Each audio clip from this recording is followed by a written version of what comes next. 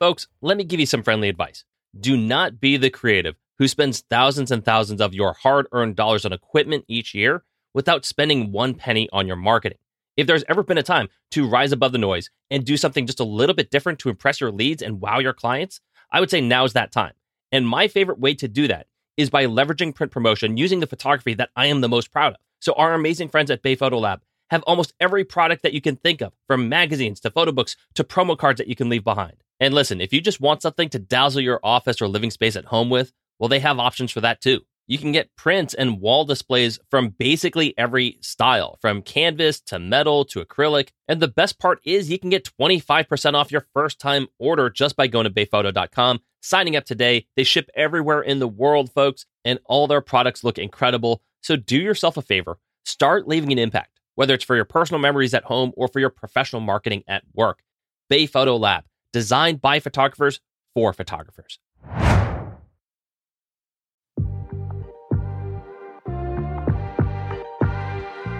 You are listening to Entrepreneurs, a podcast that inspires photographers and visual artists to live their best creative lives. My name is Michael Durr. I am your host and a full-time photographer, here to give you some tools so you can build your life in creative self-employment. Beyond that, I get to sit down with an amazing community of creative professionals to talk about process, business, and the lessons that have helped them grow. So let's get to it.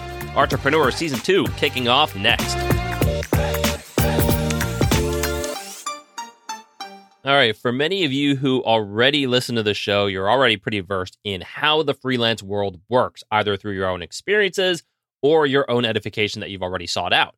But not everybody is, and so I didn't want to gloss over that group who might be at that fork in the road deciding to either pursue freelancing full-time or finding a staffed job. Maybe you're in your last year of college getting ready for the real world. Maybe you're looking to leave your 9-to-5 and pursue a different lifestyle than the one that you've been living. Either way, I wanted to share my experiences with you so you can gauge what is maybe more ideal for you. And as someone who has effectively split my entire working life between employee and freelancer, I've done 8 years working for somebody else, and I've done the last 8 years being self-employed.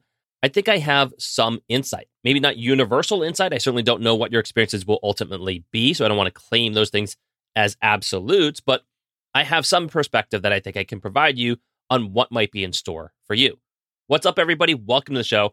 My name is Michael Durr. I am your host. I'm excited to bring you this episode. We are on episode 84 of Entrepreneurs in Season 2. Incredible. It's been quite a journey so far, and we've got a long way to go. If you're getting anything out of this content, please like, subscribe, review the show on your favorite platform. Okay.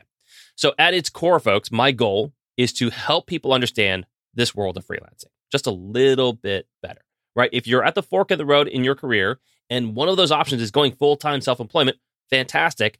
I just want you to be aware of any of the speed bumps, any of the potholes, any of the detours that could happen on that road. Now, I'm not saying it's impossible to experience smoother sailing than I'm advertising in this lifestyle, but from my experience, you don't know what you don't know. And invariably, freelancers, for the most part, learn a lot by trial and error, which can be obviously very costly.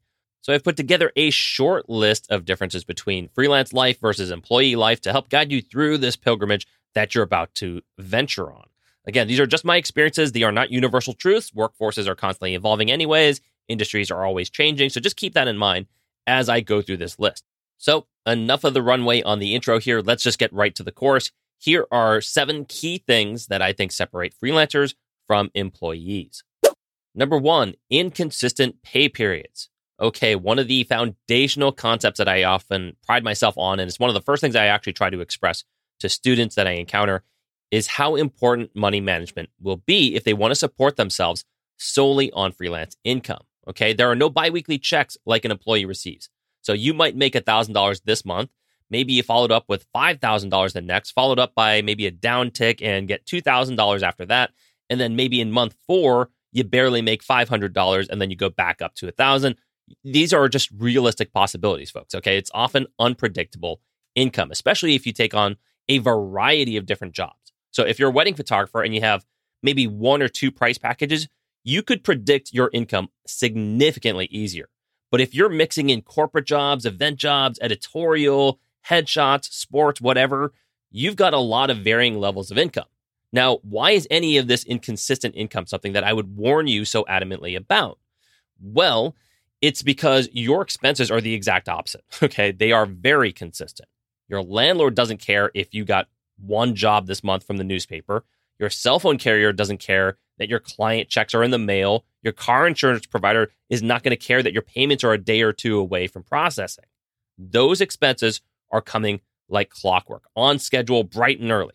So when you marry unpredictable income with very predictable expenses, you could put yourself through a lot of stress if you're not used to managing it. Number 2, there are no employee benefits. Okay, so if number 1 didn't scare you off from the freelance life, folks, then maybe this one will. The main perk of being an employee is that you get some incredible benefits, right? You have access to medical insurance and HSAs. You get paid vacation, retirement benefits like 401ks that your employer can match. Hell, even the HR department, just as a resource, can be seen as a benefit, right? Like if I needed to talk to someone about the index funds in my Roth IRA, I was just thinking about this the other day. I don't even know how to do that. I'm pretty sure it's an hour-long wait on the phone, no matter how I slice it. But my wife, who is fully employed, she could walk down the hall to her HR department, ask for Jill or Tom or Sarah, whoever it might be, to give her some clarity on her 401k contributions. So that's something that employees shouldn't take for granted. It's something that freelancers do not have. And some employers can even provide you with access to equipment so that you're not putting miles on yours. Some will issue key employees with company credit cards so you don't have to compromise your own personal credit. There are wellness programs. Some might provide you maternity leave or tuition programs, which is amazing. You as a freelancer won't get any of that. That's just the downside, okay? So what you have is the responsibility to proactively set up your own health insurance, your own life insurance, your own disability insurance if you opt for them. You have the responsibility to set up your own retirement vehicles, oftentimes without any assistance. Okay, so if you wanted to be able to fund 30 years of unemployment, which is effectively what retirement is, then you need a plan. And more importantly, you need action, because nobody's going to knock on your door and say, hey, Ted, hey, Jenny, I noticed you didn't opt in for any 401k or Roth IRA. Would you like someone to talk to you about your options and how to get that started? As a freelancer, you will not get anybody knocking on your door and asking you that. Okay, so proactivity is one of the bedrock attributes that you have to build, not just for the career that you want, but for the life you want as well. That is freelancing 101. Number 3, taxes are not withheld. All right, so this honestly could have been the first thing I brought up because I do think it's that important. If you freelance full-time and you play by the rules that every dollar that you earn is spendable income, then you could end up potentially in horrible shape by the end of your first year. That could trickle down throughout your second year, maybe even your third year, and then eventually you forced to quit, which I don't want you to do. So just know that taxes are not withheld like they are for employees. This is a very dangerous habit that employees are trained to adopt, which is what I would classify as a hands-off approach to their finances, because everything basically gets taken out without them being aware of. So it's a very much a set it and forget it approach, which is fantastic for automating savings, automating your retirement contributions and your tax payments, but honestly counterproductive for anyone looking to venture into self-employment, because that requires proactive measures. So you'll need to know how to calculate what you owe to taxes after each job, but more importantly, how to set up your own system so that you never spend that tax money and that you can consistently pay your quarterlies. Again, proactivity is the major key theme here throughout this entire episode. If you don't know these skill sets, you're going to have to learn them. And guess what? Again, nobody's going to come teach them to you unless you seek this counsel out. Number 4, administrative duties.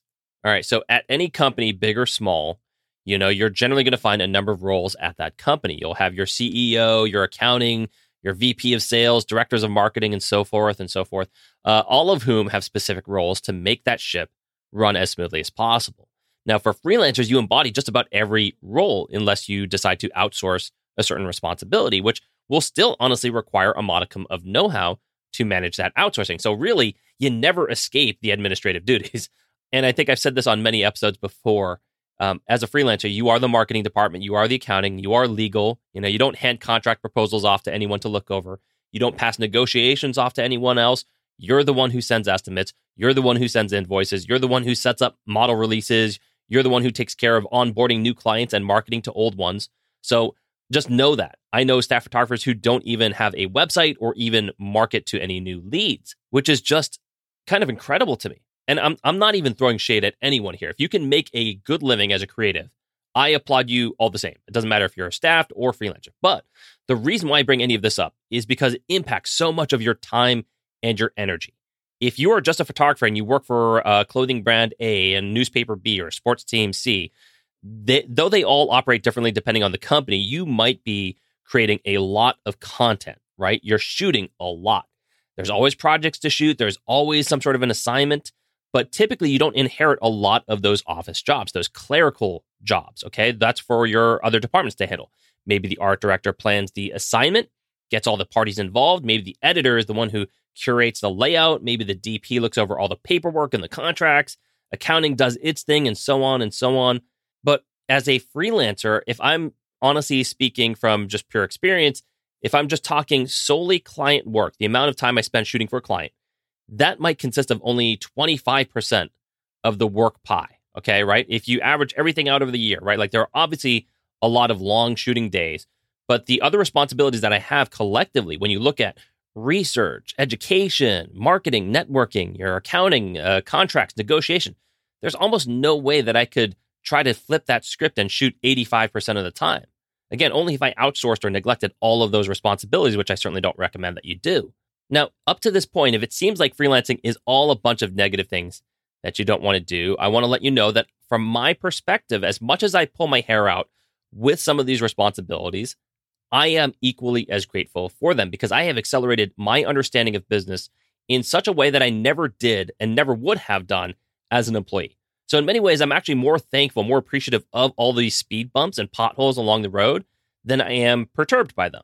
But just for good measure, just in case you don't see any of this the same way that I do, that's okay. Let me hit you with a few benefits of freelancing that might seem a little bit more appealing.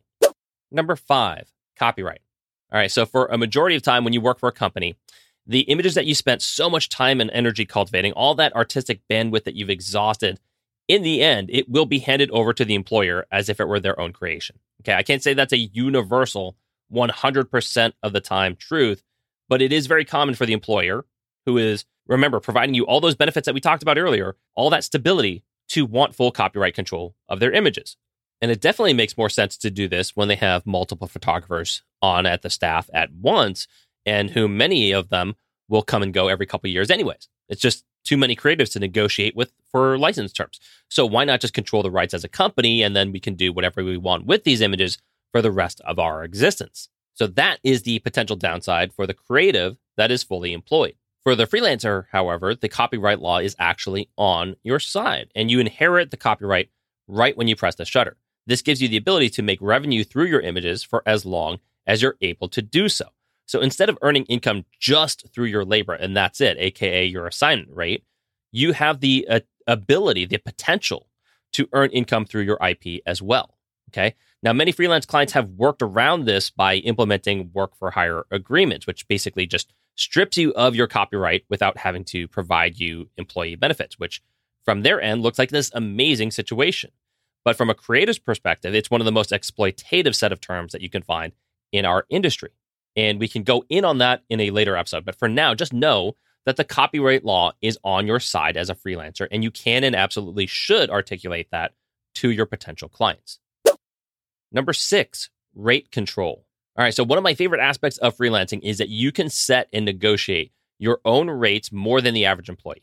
Sure, they can ask for performance reviews and request a raise, but honestly, it's never project to project.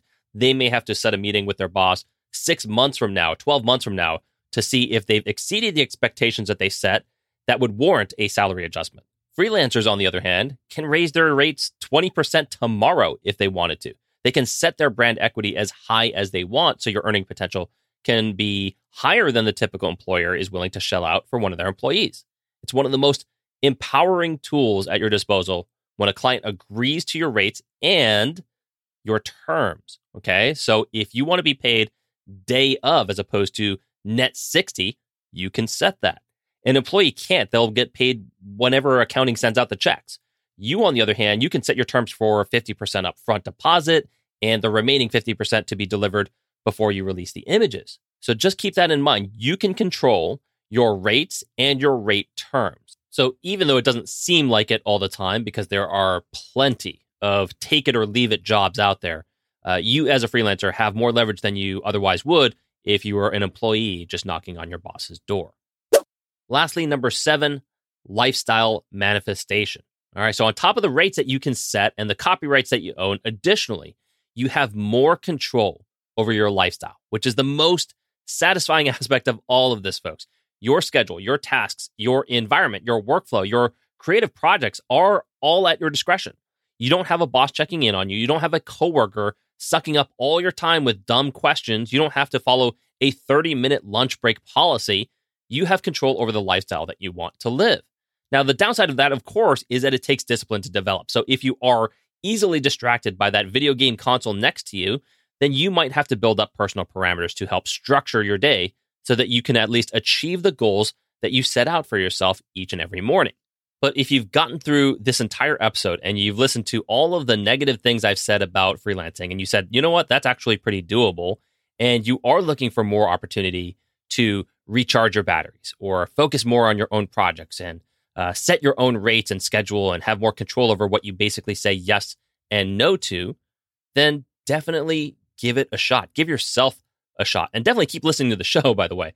But if I were to leave you with one lasting piece of information, one lasting piece of advice, I should say, I believe we're always exposed to these remarkable opportunities, whether we're aware of them or not, in which we can choose to be bold, to take that leap of faith.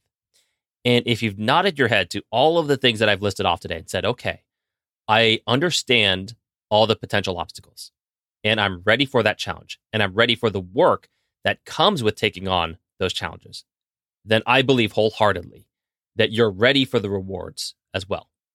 And in parting, I will simply say all the very best, and I'll see you guys next week.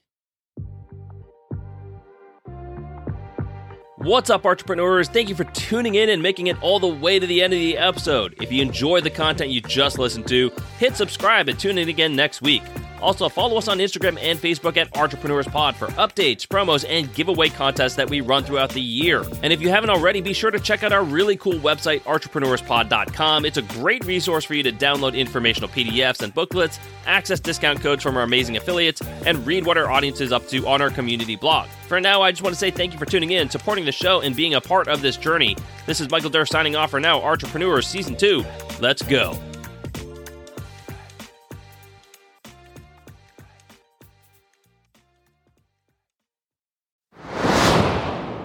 This episode of Entrepreneurs was brought to you by Bay Photo Lab. First-time orders receive 25% off on any professional photo printing product or service. Yes, I said 25%. Just go to bayphoto.com to browse the amazing selection of gifts, prints, and displays. That's bayphoto.com. Once again, thank you all for tuning in, and we'll see you next week.